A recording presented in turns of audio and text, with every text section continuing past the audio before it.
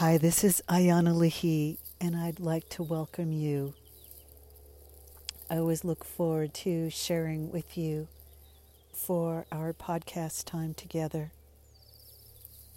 I'd like to do something a little different today, and I'd like to share with you how I came upon the path that I've been walking my whole life and what brought me to where I am now. It's probably a little longer story than would be fun for you to hear all in one podcast, but I'd like to share with you some special aspects of it that leap out in my consciousness that I'd like to bring forth here. When I was 4 years old, I ended a time of not speaking. And as a little girl, I didn't say any sounds or words until I was brought to a psychiatrist's office. I was actually 4.5. And as I sat in front of him on a smaller chair than he was on, he looked larger than life. And I realized by the stern look on his face that I was being studied to see if there was something mentally wrong with me. And I was put through some tests and looking at different shapes, and I knew that my mind, my brain was being tested. I didn't quite know how I knew that, but I knew that. And it was that day that I made the decision to begin to speak. When I've looked back on my choice not to speak, it was really because I was very happy in the world that I was in. And it was a world of light and color and inner imagery that was, to try to describe it, ethereal, and somewhat abstract. But in those years of silence and being in my own world, it was a world of tremendous beauty and refined connection with what I would call the truth of reality, and being in a level of reality that I left when I decided to connect with the external world that I was being asked to be a part of. Also during that time period, I remember watching from across a very large living room the family of origin relatives that I had, which was a pretty large clan, and watching the women sitting on one side, the men on the other, and it was at that time that I could begin to read lips and read what's in a person's mind. And I understood what they were saying, even though they were speaking in a dialect, a language that I didn't understand or know. I wasn't even taught. I was raised to speak English, but my family of origin did not speak English when they were together. I'm firstborn American. My family of origin are immigrants to this country. So that was the first time that I had a recognition, a conscious experience of seeing and interpreting language through my intuitive self. And I grew up being clairvoyant, clairaudient, and clairsentient, so I could hear, feel, and see.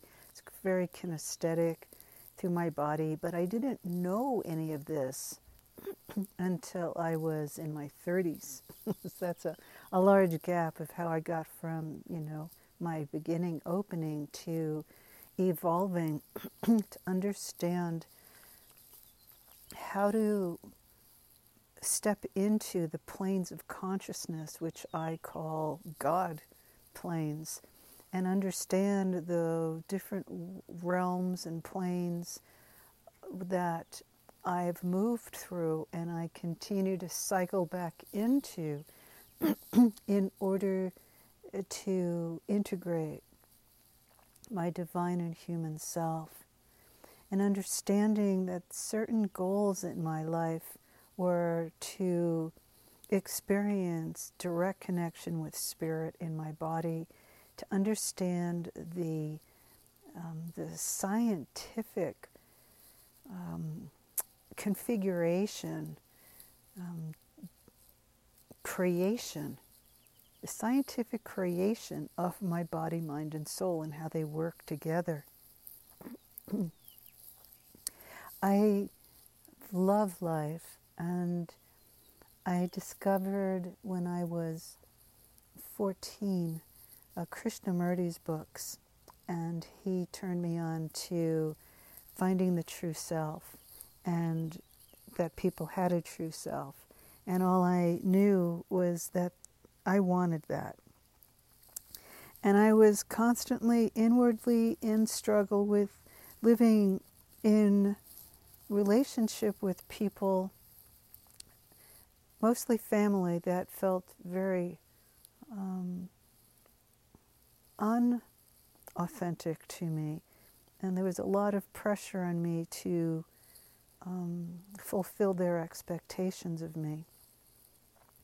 And I didn't take that very well, being a very free-spirited Aquarian girl, and always had a greater vision for life.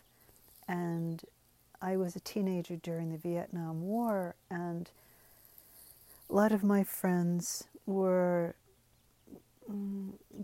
intellectual activists, and I was really against bombing buildings and violence of any kind, and felt that in order to create something new, it wasn't just destroying what was of the old, but really creating a new structure.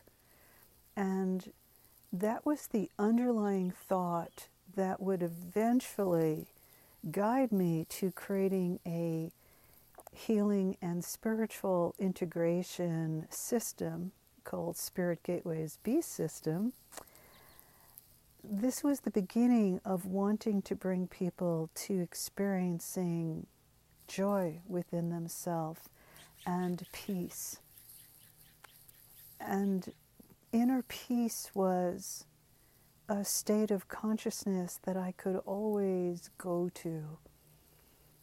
I feel I was born in that place, but my karma, like so many other people's, was to leave that place of peace and inner light and work to take away the suffering and the pain around me, to lessen my own impact, my own voice, my own expression of pure authenticity and power, because of my fear of what people would think of me and how they'd respond to me.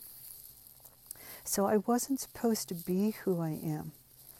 I was raised in a family where when I was who I am, which was pretty much a vibrant self-thinker, questioning the way things are, there would be physical abuse that I went through for even just creating conversations around me that threatened, in particular, my mother's reality and her very fearful-based perspectives of life. And when I began meditating between the ages of 15 and 16, it changed my life. I saw a poster, a flyer on a lamp post for transcendental meditation, and stepped into the world of inner sound, inner chanting, and began to have something open inside of myself that I knew was the right direction.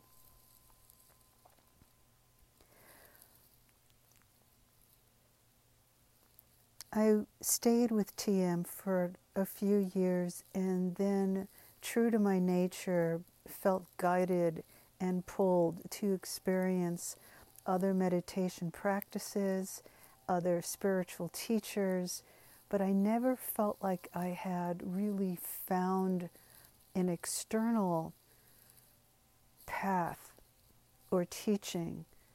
I felt there was something inside of myself that I had to find, and it was truly my own soul, and realizing that my own soul, like everyone's soul, is the pathway to follow. The soul, your soul, is your eternal self, and it is connected to God consciousness. Your soul is made up of divine masculine and feminine energies. You are both feminine and masculine inwardly as a soul. So I'm sharing this because it's what really guided me and pushed me forward through many traditional teachings in Hinduism, Buddhism, Vedantaism, the isms, and Catholicism and Judaism, and of the heart Sufism. And there's a feminine ray, a feminine soul knowingness that has always guided me and navigate me.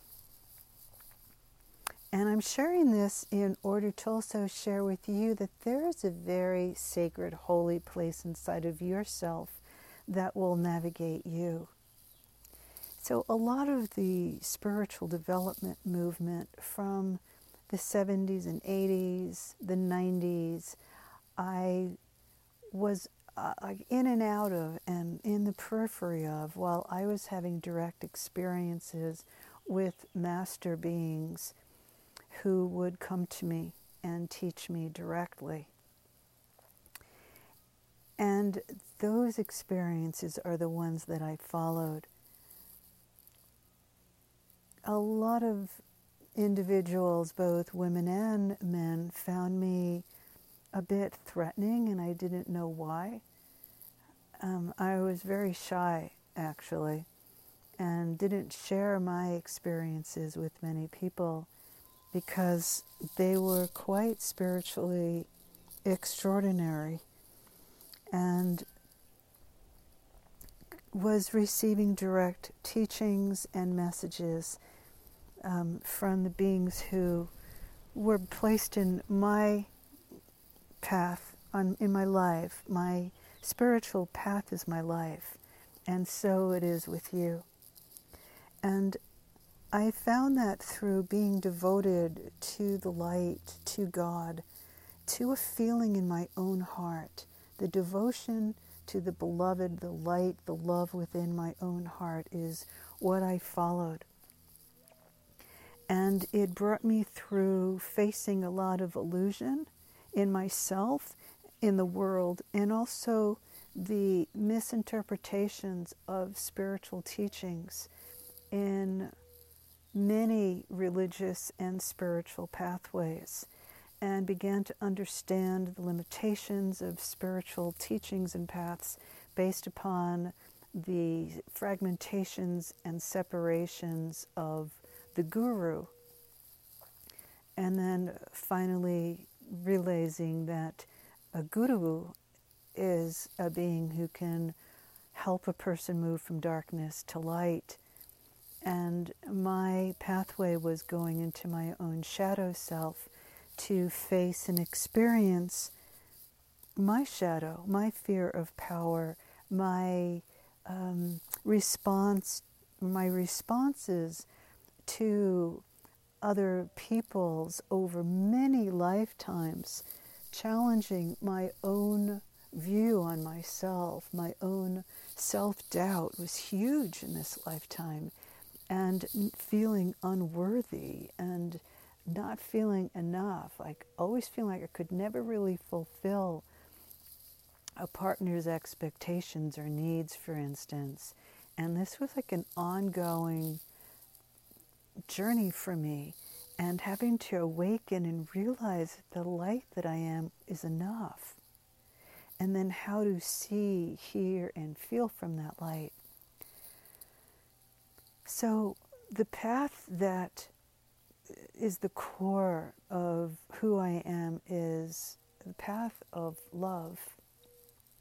It's devotion to the process of love, to bhakti, and how love has been my illuminator, and illuminating the pain and the suffering that's been inside of myself, and learning how, figuring out, being guided through my master inner teachers, both male and female, helping me to receive my higher self, my true self, and to experience the purpose of doing inner healing and inner clearing is to make room for my true self to emerge. And so this is what I bring to you. This is why I'm bringing forth these teachings, this work at this time. It's taking me almost 45 years to feel ready and to know that there's no way I can not do this by bringing this forth. And